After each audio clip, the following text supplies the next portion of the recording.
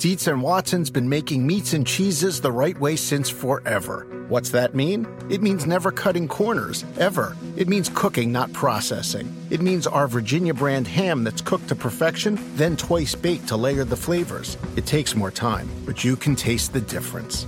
We come to work every day to do it the right way, even if it's the hard way. Because if it's not right for us, it's not right for you. Dietz and Watson, it's a family thing since 1939. This is the story of the one. As head of maintenance at a concert hall, he knows the show must always go on. That's why he works behind the scenes, ensuring every light is working, the HVAC is humming, and his facility shines. With Grainger's supplies and solutions for every challenge he faces, plus 24/7 customer support, his venue never misses a beat. Call quickgrainger.com or just stop by. Grainger, for the ones who get it done. This episode is brought to you by Progressive. Most of you aren't just listening right now, you're multitasking. But what if you could also be saving money by switching to Progressive? Drivers who save by switching save nearly $750 on average, and auto customers qualify for an average of 7 discounts. So multitask right now. Get your quote now at Progressive.com.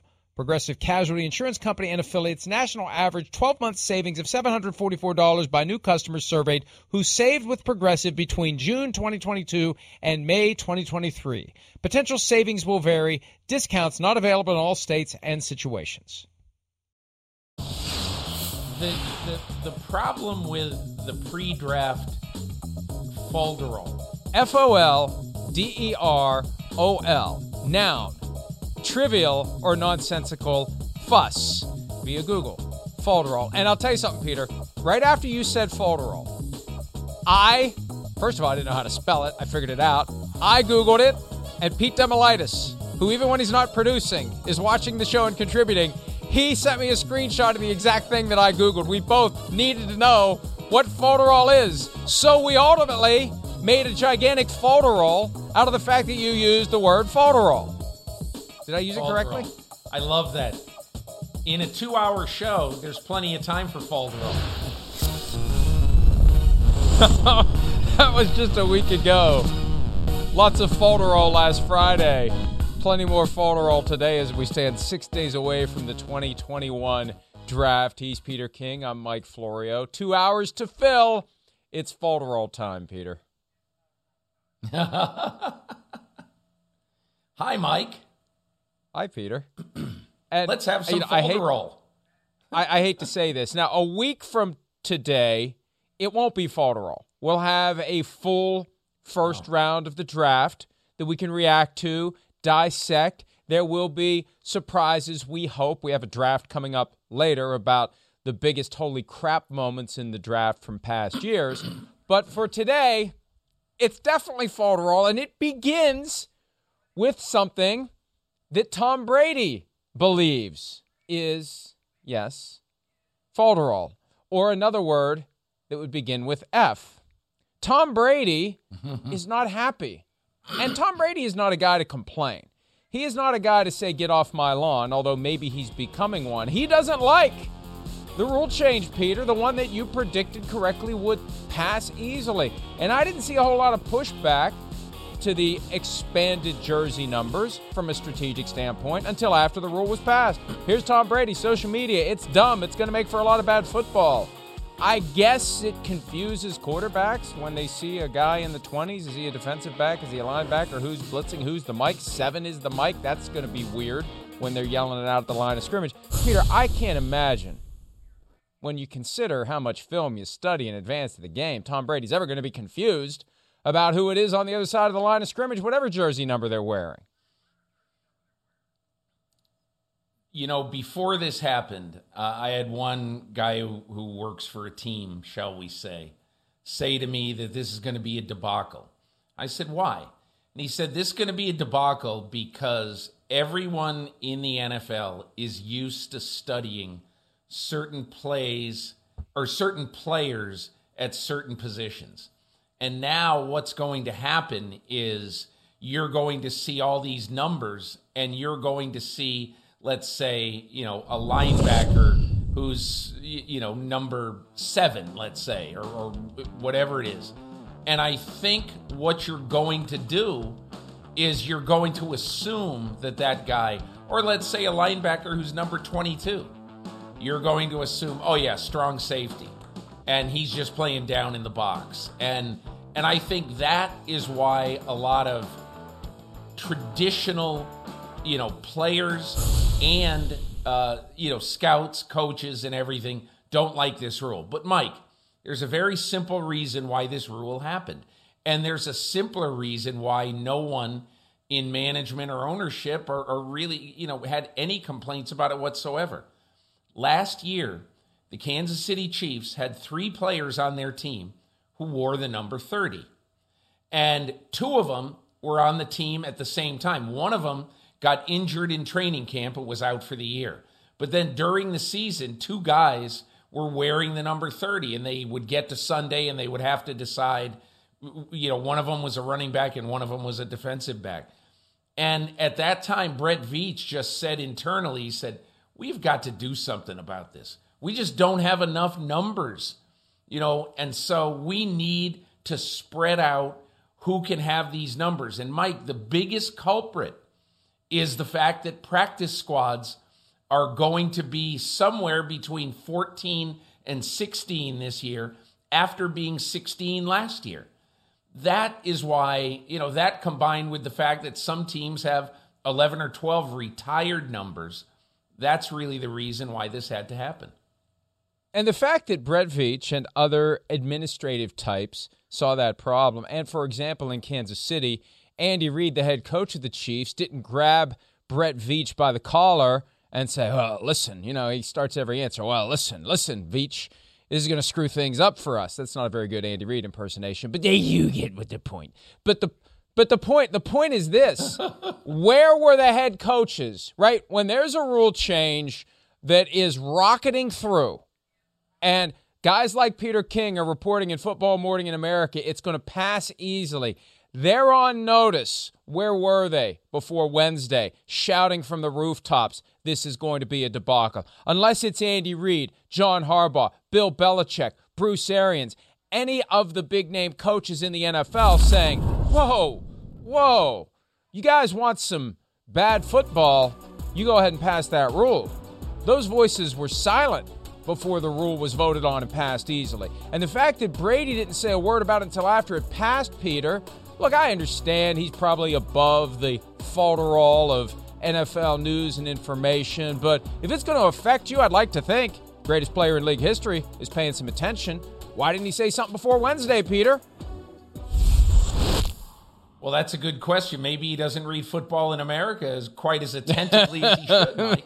But, hey, look, I don't think you ask, why did Andy Reid not make a big deal of this? I'm just telling you this right now, Mike. Brett Veach might be upset about something, and maybe a few other people, the equipment manager of the Chiefs, might be upset about something. But I can just tell you this. If Andy Reid didn't like this rule, the Kansas City Chiefs would not have proposed it. So I can tell you that Andy Reid is not upset about this rule.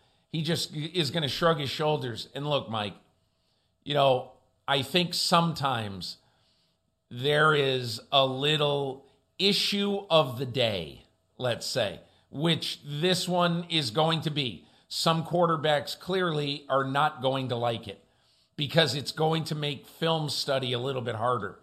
But I also think that if you really ask yourself this question, and again, I'm not in the film room, so I'm not with those guys as they say, oh, this is terrible, this is going to make this harder, that harder.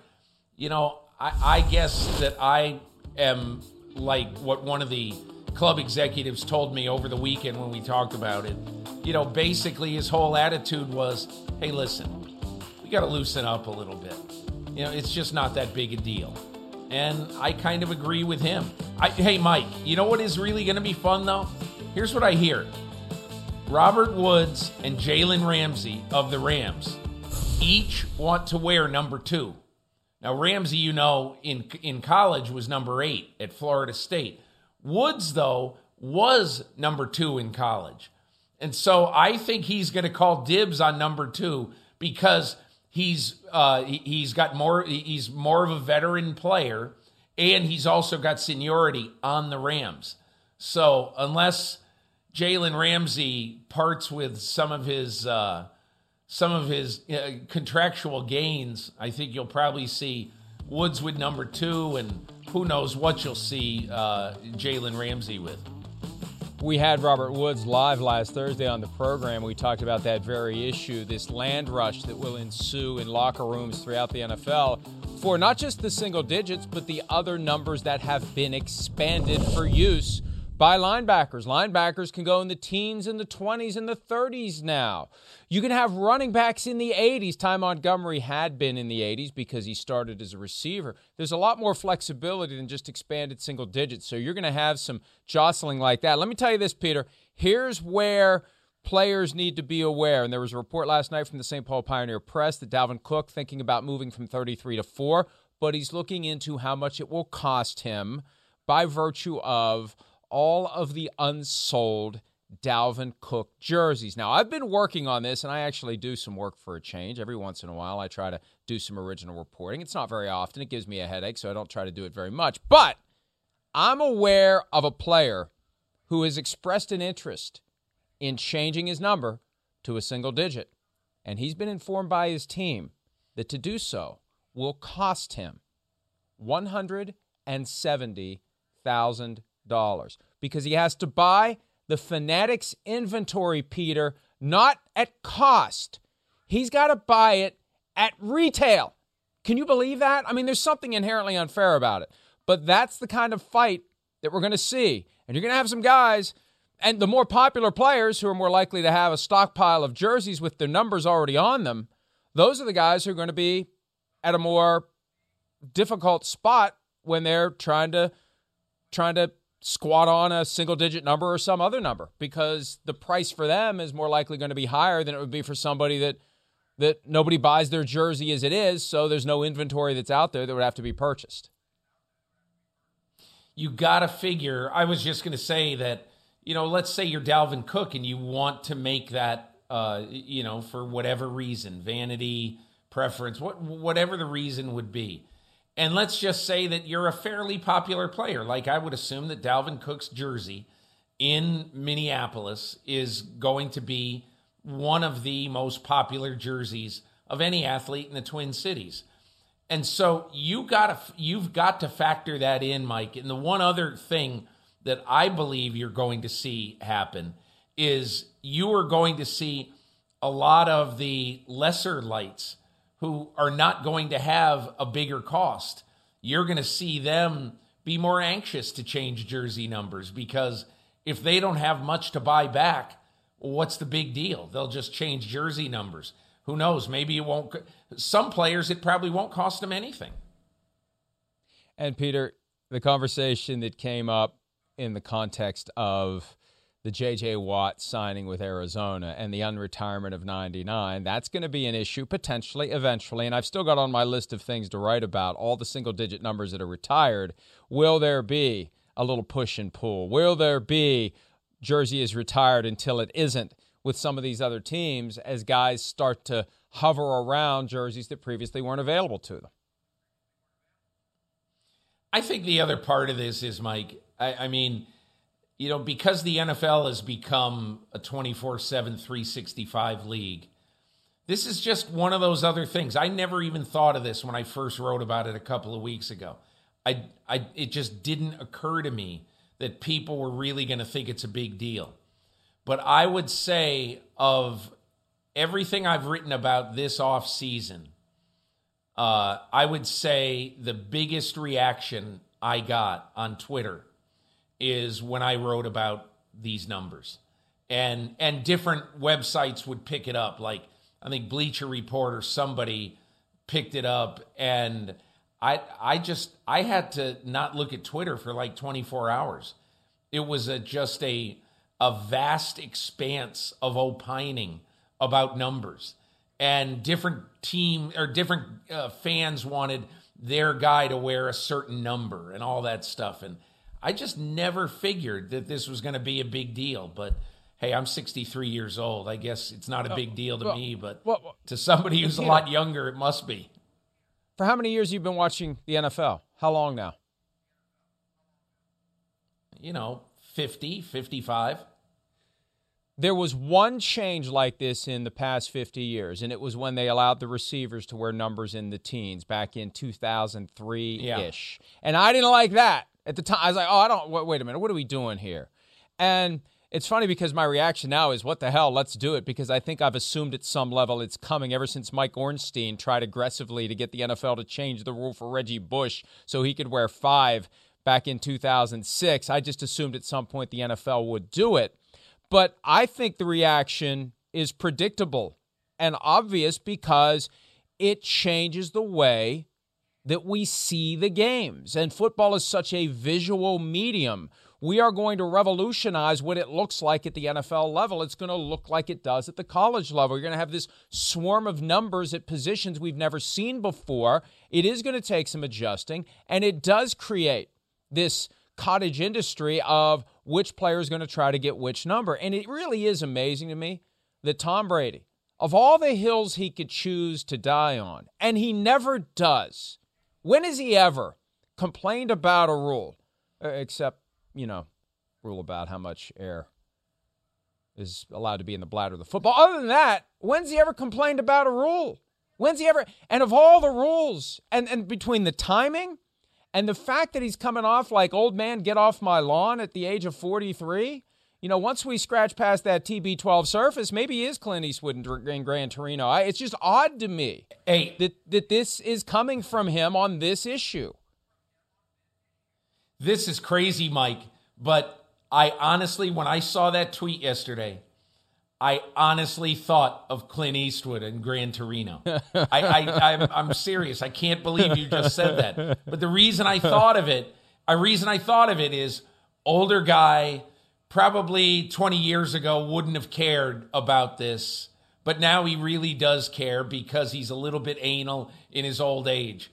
And Tom Brady, I'm sure, is exactly the same way. He likes things the way they were. He doesn't see any big reason why they should change. And you know what? I'm sure in Brady's mind, if there have to be duplicate numbers on the practice squad, why is that me? Why is that me? Look at that. Why is that it's me? It's always you because you yell at clouds all the time. You yell at clouds all the time. Yeah, you do. But let me just make one other point. Brady probably thinks if he sat in a room with Brett Veach, he would say, okay, give 2 guys on the practice squad 30. Give an offensive and defensive lineman on the practice squad. Give them both 63 or whatever. But don't cloud the game on Sunday. And I'm sure that's the way Brady thinks. And the way the Chiefs think is we want everybody to have an individual number. And the other thing, too, if there really was some great strategic advantage to having this blur of dissimilar numbers for a defense, Nick Saban would have the Alabama defense in all sorts of funky numbers. He'd be using ampersands and exclamation points as numbers if there was some sort of advantage to this. So I don't – that's what makes it even weirder. Number one, Tom Brady shooting his shot on something like this. And number two, him missing the mark so badly. It just is weird. I'm not complaining about it. He's given us all the folderol we need to start the show on a Friday, and we've got 2 or 3 stories about it on PFT, and I'll probably write another 1 or 2 because people are interested. People like this because it is going to change the way we see the game. Peter, one rule that happened this week, a rule that was passed, it's not going to change the way we see the game. It's going to change the way the officials see the game, specifically the replay assistant, expanded duties. You had reported in Football Morning in America on Monday that it was going to be close. The vote ended up being successful. The replay assistant will have greater duties. I call it a half measure. I want booth umpire. I want sky judge. I'm on record with that. Your thoughts on this mid-level step to give the replay assistant more say, or at least more potential influence over what the officials decide on the field? Mike, the reason why it's staggered across the finish line is because there's too many teams in the NFL that don't truly know what it means and still don't really know what it means, because they feel like, and I talked to one person last weekend, an NFL coach, who said to me that, there are a lot of coaches in the league that feel like New York just wants to stick its finger in the pie and have more influence on what call is made on the field. And as much as people are celebrating the fact that NFL games were about a minute and a half shorter in 2020 versus 2019, I think most people in the league feel like now that that's just going to be reversed. That even if the flags stay at a much lower level, I think 3 accepted penalties fewer per game in 20 versus 19, even if the number of penalties stay the same, there could well be more stoppages and more crew conferences because the replay assistant upstairs can call down to the field and say, hey, wait a minute. It looked like he had a foot out of bounds. You guys should have a conference about that and let me talk to you. And so I think that's why this came close to not passing, because there were people in the league who feel that it's just going to lead to more overreach by New York and by the replay assistant.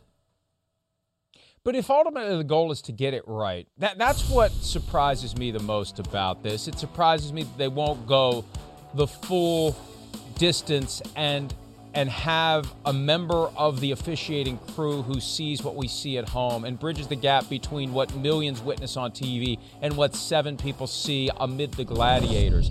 I don't know why there's a resistance to get these calls right and to avoid another Rams-Saints debacle. That's what they should be striving for, Peter. I don't understand why there isn't an obsession with avoiding another outcome like that, because this thing, whatever it is, however it works, it's not going to prevent, as implemented, it's not going to prevent what we saw in the Rams-Saints NFC Championship game. Here's what one person close to the competition committee told me about that purview and about why the competition committee doesn't want what so many coaches want, which is the 8th official. And that is this.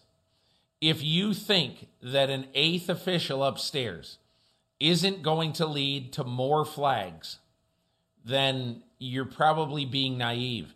The NFL doesn't want more flags. And the reason why the competition committee liked this sort of compromise, this halfway measure, is that if there is an obvious wrong call, like,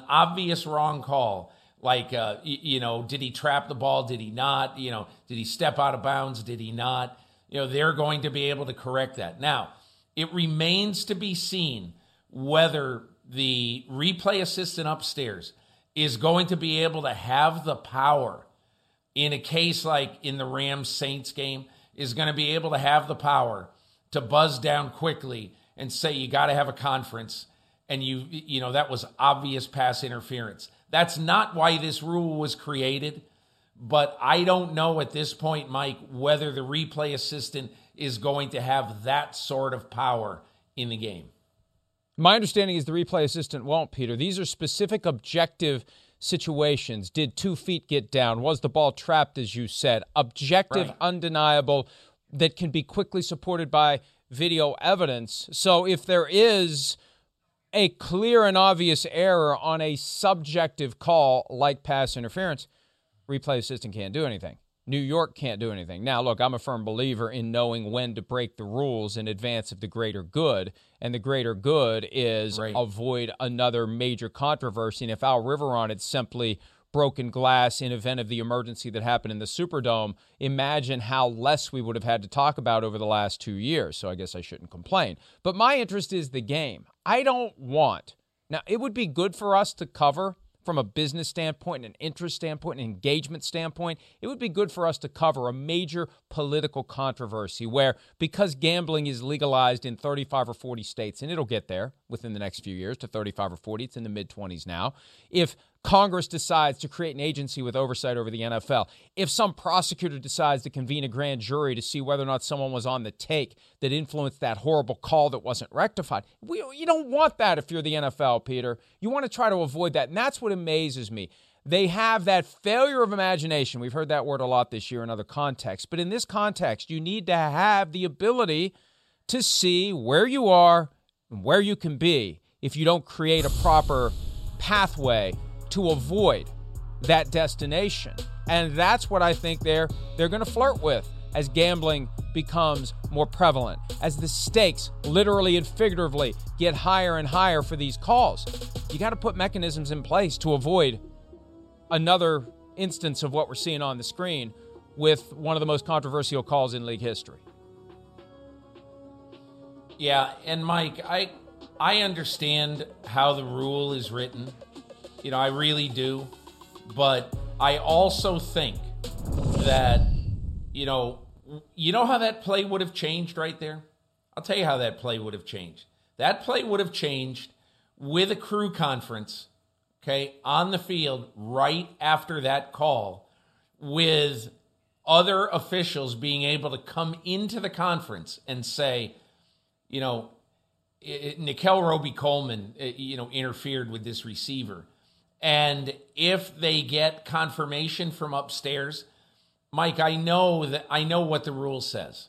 I really do. I know what the rule says. But if in a crew conference they decide to throw the flag, you know, maybe there's going to be some grand investigation of saying that the germination of this came from the replay assistant upstairs. He's not supposed to do that. But in that case, if I'm Roger Goodell, I come out on Sunday night, in the officiating department, I say, we got the call right. That's exactly what I would say.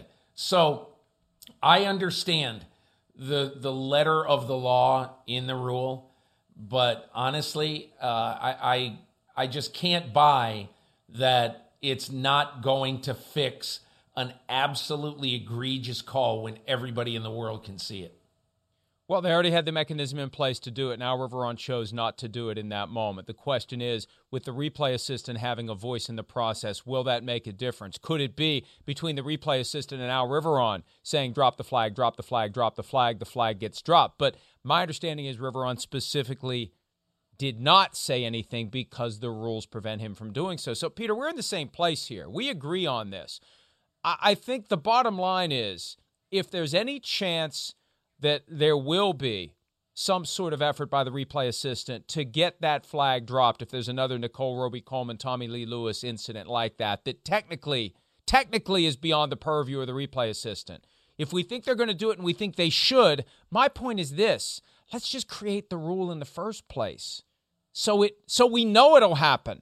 So we don't just have to hope that someone will have the willingness to break the rules to avoid a bigger problem. That's all I'm saying. Let's make the rule fit what we hope the application will be.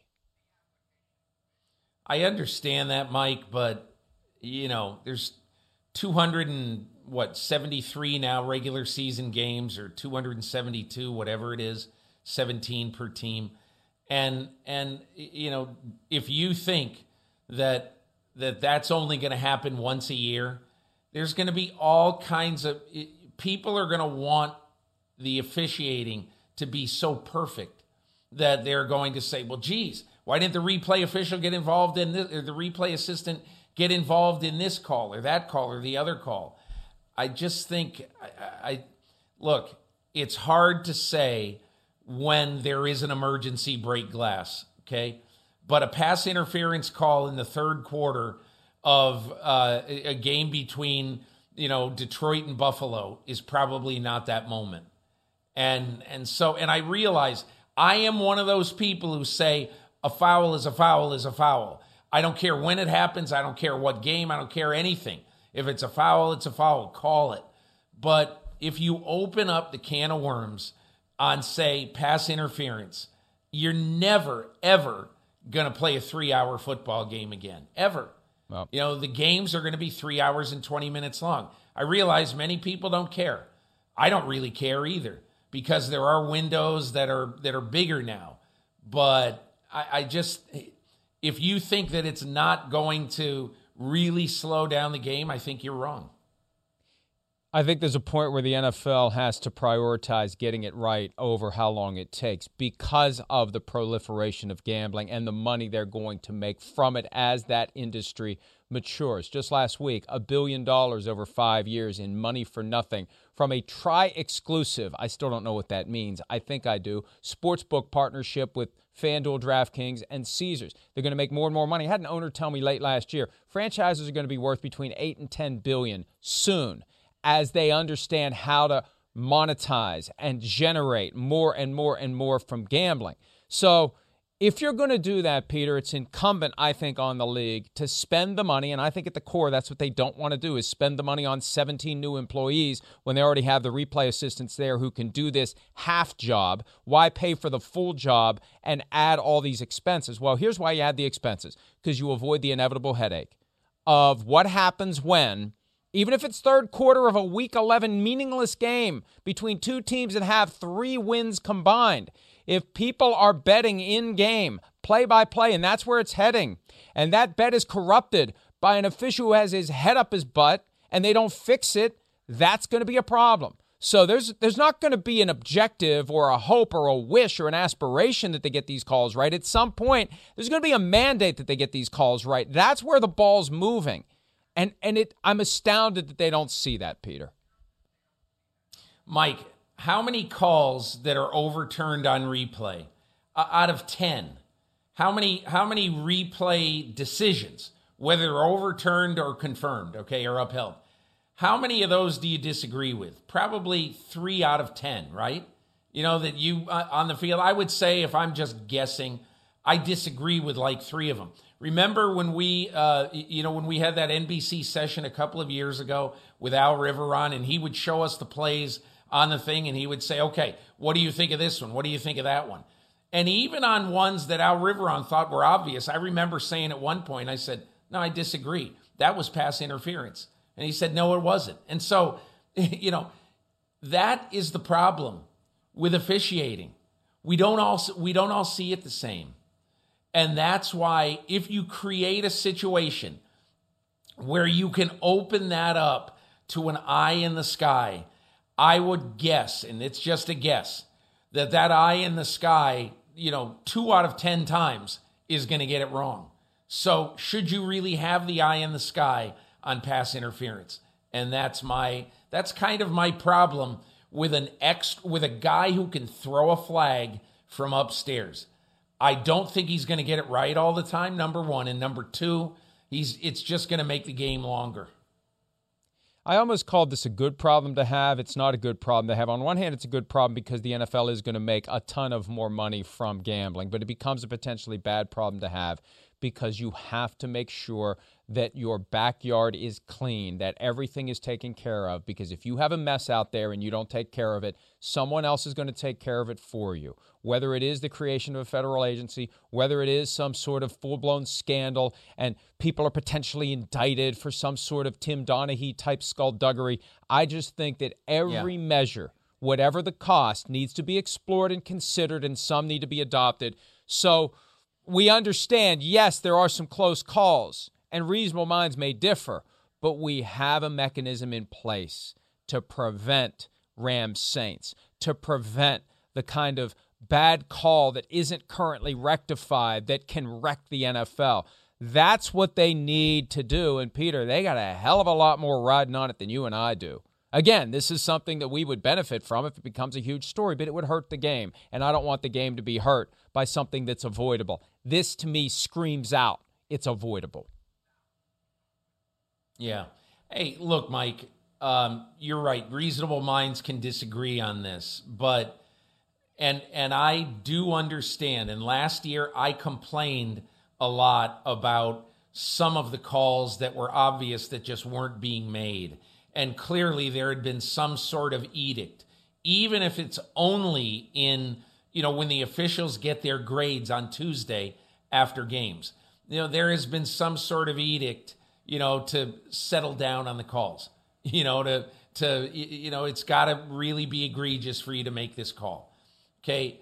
But honestly, as I look at the whole thing in retrospect right now, I kind of like the fact that it's a little bit like an NBA playoff game, a little bit like sort of let them play, because I think that the game goes faster, it's smoother, and you don't have as many ticky-tack calls. And if you lower the standard, it's easier to get all the calls right, Peter. Another thing they need to do is increase the money for all officials. I've heard that time and again. When you've got a guy like a Dean Blandino who says on the record a few years ago, I was interviewing him for the PFTPM podcast, he said in a very tactful way, the league doesn't value that position the way it should of executive VP of officiating. Right. That's code for they don't pay enough. And when you have multiple referees who choose to retire to go work for TV instead because they're going to get more money and they're going to have less stress, they're not paying enough for these jobs. Those jobs become more important in a world of widespread legalized gambling, and the sooner they realize that, the sooner they're going to protect themselves against debacles as well. One quick thing about officiating and about paying and everything like that. In my opinion, Dean Blandino should have been brought back into this league a year ago at whatever the number would have had to be, even if it's 1.5, 1.8 million, and everybody is like fainting back there. What? An officiating supervisor, a vice president of officiating, 1.8 million? Look, from Labor Day to the second week of February, every year in the NFL, who is the second most important person in the National Football League office? And that is the vice president of officiating. He's got to make the tough calls, and he's the one who has to be the ultimate adjudicator when there are close calls and coaches are calling screaming. Okay, why do you think Dean Blandino wanted out? I mean, it was heartache. Number one, it's heartache, and number two, it just totally controls your life. If you want to do that, if you want to have a really good person at this job, pay him. How many people in the NFL office right now are making $1 million? A lot. Okay. And so to me, not valuing the vice president of officiating and not paying the vice president of officiating, a premier salary, I think has been a huge black eye for the NFL over the years. I agree with everything that you said, 100%, with one small caveat. I would suggest that from Labor Day until early February, the VP of officiating is the most important person in the league office, because every game has that person's potential fingerprints on it, where the commissioner, suspensions, those are significant, those are important, other big picture things. But game in and game out, week in and week out, it's that executive VP, senior VP, whatever title they want to give out. They give out a bigger title instead of giving out big money. They need to give out the big money, and the hell with the title. Who cares about the title? It's the W-2 that they care about, and it needs to have more money for that job. Let's take a break. When we return, the Jets on the reality that next week there will be a rookie quarterback joining the team. Do they feel pressure about playing a rookie quarterback? We've got more PFT Live to come right after this.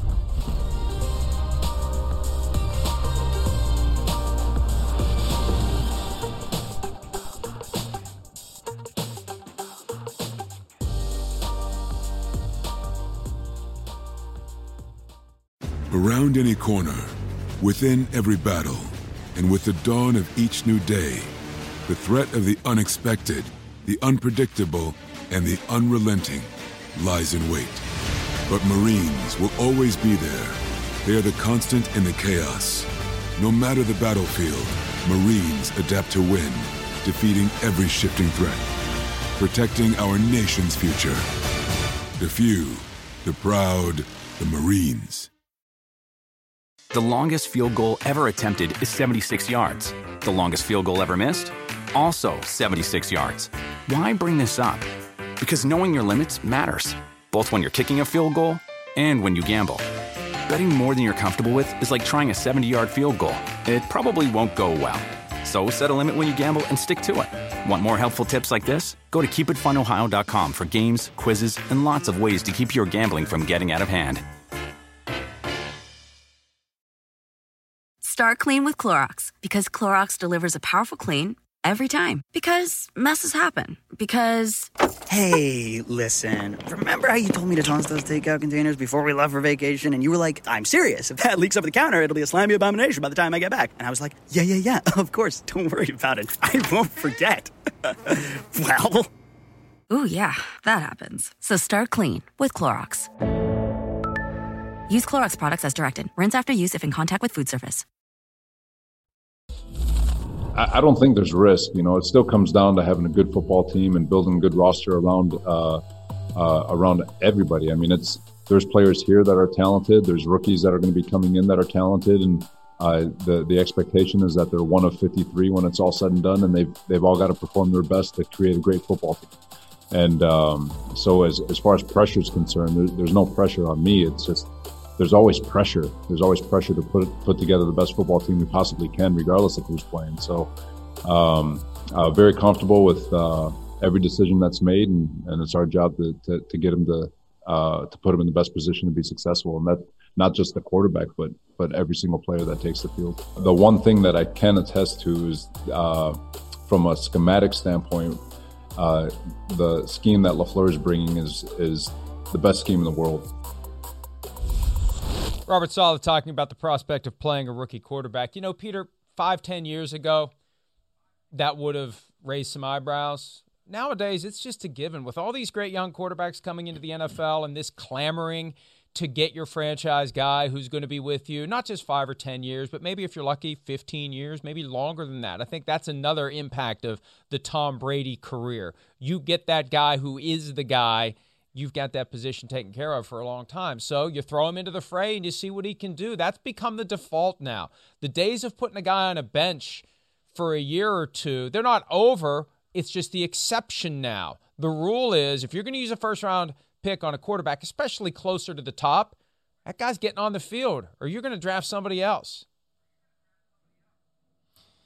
Yeah, Mike, I think over the years, two of the reasons why it has become so much more accepted that you're going to play a quarterback early. Number one, in college football right now, it used to be, 40 years ago, 30 years ago, that a college football team would play a different game from an NFL team, and now the games are so much more similar.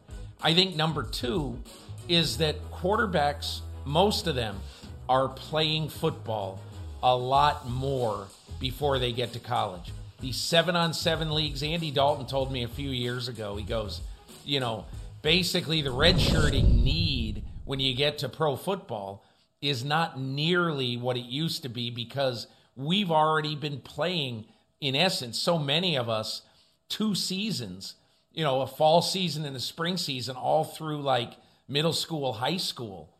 And so I think that those two aspects really are feeding into just the fact that teams want players to play early and they're significantly more ready to play early. Do you remember last year on Hard Knocks when early on in training camp, you would watch Hard Knocks and there would be Pep Hamilton, the quarterback coach of the Chargers, and he would be talking to Justin Herbert. And I mean, and I'm paraphrasing because I don't remember exactly what it was, but it was almost like, dude, get it together. Come on, let's go. And he did. He did get it together. In one training camp, he proved that he was ready when that needle accidentally punctured Tyrod Taylor's lung, that he was more than ready to play, and he played great. And I think that is what teams see right now. Joe Burrow last year, if he didn't get hurt, Joe Burrow was going to have a phenomenal year. And he probably would have been Rookie of the Year over Justin Herbert. At least it would have been close. And so last year, 2 quarterbacks picked of the top 3, 2 of the 3 were eminently ready to play football opening day for an NFL team. And that's why I think you see all these teams scrambling to get to the top. And Mike, I'm in the process of doing research now for my mock draft, and I think it's really possible that those 5 quarterbacks all go in the top 9 picks.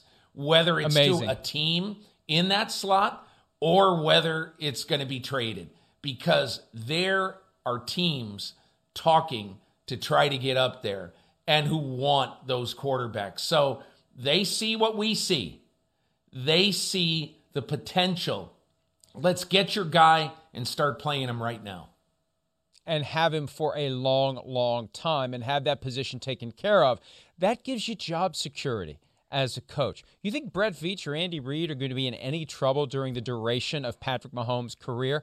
I don't think so. And I think that same mindset applies. And, Rich Eisen and I were talking about this earlier in the week because he was a big proponent of Kyle Pitts to the Falcons potentially at 4, and still is. That could happen. But my point is, you take Kyle Pitts and you scratch off that lottery ticket, the winner is capped at $100,000. The winner for a franchise quarterback lottery ticket, that prize is a hell of a lot more than that. And that's not taking anything away from Kyle Pitts, but there's plenty of great skill position players out there. And a great quarterback makes an average skill position player into a better skill position player. It's the quarterback that everyone wants. It's the quarterback that makes you relevant every year, that keeps putting you in the playoffs and makes your team one of the most desirable teams in the entire league. That's what these teams are looking for, and I think that's why this trend of rookie quarterbacks being drafted high, playing right away, and then in turn, when we get to February and March, veteran quarterbacks constantly available. Teams are going to be willing to cut the cord on a veteran guy because they're looking for that franchise guy. And unless you're that franchise guy, you're going to be at risk of being not re-signed, potentially cut, potentially traded, because they're always looking for that guy that's going to be the answer for a generation, maybe longer. Mike, I'm going to take a slight right turn here, and I'm going to just tell you one other aspect of this as you were talking that really hit me in the head. It's occurred to me all week as I've been doing some research into the draft. It's occurred to me that there is one team that is really going to be negatively impacted by the quarterback mania in this draft, and that is the Chicago Bears. And here's why. The Bears pick 20. It's almost certain that none of those quarterbacks are going to be around at number 20. Okay, so what does that mean? It means that if the Bears want any of those quarterbacks and have to trade up into, say, the top 7 or 8 picks in order to get one of those quarterbacks, what are they going to have to do? Well, there is a template out there, and it's San Francisco to Miami. You're going to have to pay your 22nd and 2022 and 23 first-round picks. Suppose you're Ryan Pace and you go to George McCaskey, the owner representative of the Chicago Bears, the chairman of the Bears, and you say to him, listen, we can get Trey Lance, but we got to give up our first-round picks in 22 and 23. What goes through George McCaskey's head? If I were George McCaskey, I would say, I barely brought these guys back this year. And now if we go 6-11 this year and both of these guys get fired, Matt Nagy and Ryan Pace, then where are we? I got to hire a general manager and a head coach and tell them, oh, by the way, your welcome gift is that you don't have a 1 in either of the next 2 drafts. So when that just occurred to me when you were talking about that, and I just say, man, the Bears cannot catch a break. Yeah, Peter, we've been on that issue to a certain extent, the idea that it's in the interests of Ryan Pace and Matt Nagy to trade future assets and move up and get a guy, the presence of whom gives them job security, because it will be more difficult to fire them after this year. Because you're taking the chances, a new GM, new coach wants nothing to do with that guy you gave up all that stuff to go get. You're right, it does make it harder for them. I think the team that picks one spot before, Washington, there's been some noise about them moving up. They're in a different position, different dynamic. Everyone's on the same page. But when you've got this hot seat, this simmering hot seat, it does complicate a desire to potentially move up. And also, look, there's human nature at play here. Pace and Nagy are smart enough to know that they're more likely to come back in 2022 if they're developing this young quarterback, and also if they've traded the first-round pick next year and maybe the year after that. So, yeah, that's where others have to get involved and make sure they know what they're getting into, because it does make it very difficult to make changes once you've mortgaged the future the way that the Bears would have to. Let's go ahead and take a break. When we return, a team that is trying to find a brighter future than what it's seen over the past few years, the Las Vegas Raiders. Mike Mayock, team GM, talks about working with head coach Jon Gruden. More PFT Live right after this.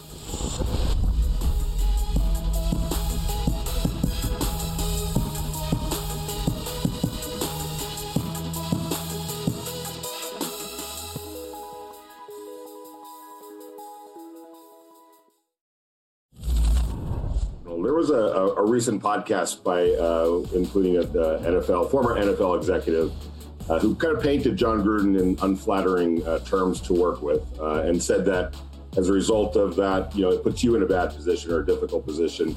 Can you elaborate on your working relationship with Jon Gruden and shed any light on what may have been said, along those terms? Well, first of all, I have no idea what you're talking about. Okay, I really don't pay attention, so I can't comment on any of what was said by a, quote, anonymous former NFL executive. All I can tell you is from my relationship with Jon is the two things I love about Jon Gruden and respect the most is he's got an incredible passion for the game of football and a work ethic that I've never seen. Those two things I respect as much as I can respect anything, and I just try to match his passion and work ethic. First of all, it really is amazing to me, Peter, that of all the NFL news and information that is out there to be consumed on an ongoing basis, the only people who never consume any of it are the people who actually have the jobs in the NFL. Have you noticed that? Yeah. Well, I don't know what's being said out there, but hey, it's amazing. Yeah, I have someone, Mike, no, I think. But Peter, the caveat to that is they have someone who watches that for them and tells them the important stuff. That's the reality. Yeah. Sorry. And, like in that particular thing, and I had not seen what somebody who used to work with Gruden said, but I'll just give you my first opinion is I bet you could find, Mike, as you well know, I'm the nicest guy in the world. And I bet you could find 10 people in my past who have worked with me and said I am the biggest turd in the punch bowl. So, it depends who you talk to about somebody. That's the opinion. You can get a different opinion about almost anybody. And I don't know. I don't place a lot of stock in that, honestly. And look, there's been plenty of stuff swirling about Gruden. Say one thing, do another. Chris Sims has documented some of that here on this program, how to your face, you're my guy, you're my guy, you're my guy, and then you hear him talking about you behind your back. And Chris has said that. And some of it he thinks was deliberate and intentional, and it was aimed at motivating him. But look, Mayock's in a tough spot because Gruden runs the show there. Mayock doesn't. But it can't be Gruden's fault. It's got to be somebody else's fault. When the defense sucked, it wasn't Gruden's fault. It was Paul Guenther's fault. What happened? Guenther's gone. And there was some chatter that maybe Mayock was going to take the fall for all the money they didn't spend to improve the defense last year and how it's skewed toward offense. But who was Gruden going to find to replace him with? That's the other side of it. Who are you going to get to come work for Gruden when Gruden's fully in charge? Mayock does a good job, but Gruden takes over. And that doesn't mean Mayock's safe this year, but I think that's part of the reality. Gruden is type A, triple positive, hard driving, hard charging, but so are plenty of other people in this business, and it shouldn't surprise you. You're right. There's always going to be somebody who worked for a head coach who's going to have bad things to say about it. Mike, a lot of this, I think, is also part of the simple fact that Jon Gruden was hired, and whatever the number is, he told me he definitely wasn't making $10 million a year, but whatever it is he's making a lot of money, and he was hired on this long contract by Mark Davis. And in the 3 years before he got there, in the 3 years before Jon Gruden arrived, the Raiders won 25 games. In the 3 years he's been there, the Raiders have won 19 games. So there's starting to be this little drumbeat of pressure. Maybe not from Mark Davis, and maybe not yet from the fans who are in love with their team in Vegas. But at some point, you can't be 19-29 anymore. You can't. And all of this stuff that is said before drafts and in the offseason and all this, there's only one thing that matters. And I've told you this story before, but I firmly believe it. Bill Parcells, one time when I was covering the New York Giants, I asked him a question about, oh, you're not going to have Joe Morris. You're not going to have Lawrence Taylor this week. You're not going to have this guy. And he says, hey, give me your media guide. Give me your media guide. So I handed it to him, and he goes to the records section, and he starts looking at the results. 1964, W-L-L-L-W-L. And he goes, it doesn't say L, parentheses, Fran Tarkenton was hurt this week, end of parentheses. It says L. That's all it says. So nothing else matters. And at some point, 19-29 is the only thing that matters. All this other stuff, it's fluff. Win the ball games. Well, and Mark Davis, the one who ultimately makes the decision, because he and Gruden seem to be so close, it's going to take a lot worse, I think, than 19-29 to get Mark Davis to make a change. We'll see how that plays up. When we return, draft 6 days away. Rumor mill generates whatever falderall we may trip across when PFT Live continues right after this. The longest field goal ever attempted is 76 yards. The longest field goal ever missed? Also 76 yards. Why bring this up? Because knowing your limits matters, both when you're kicking a field goal and when you gamble. Betting more than you're comfortable with is like trying a 70-yard field goal. It probably won't go well. So set a limit when you gamble and stick to it. Want more helpful tips like this? Go to keepitfunohio.com for games, quizzes, and lots of ways to keep your gambling from getting out of hand. Life is a highway, and on it there will be many chicken sandwiches. But there's only one McCrispy. So go ahead and hit the turn signal if you know about this juicy gem of a detour.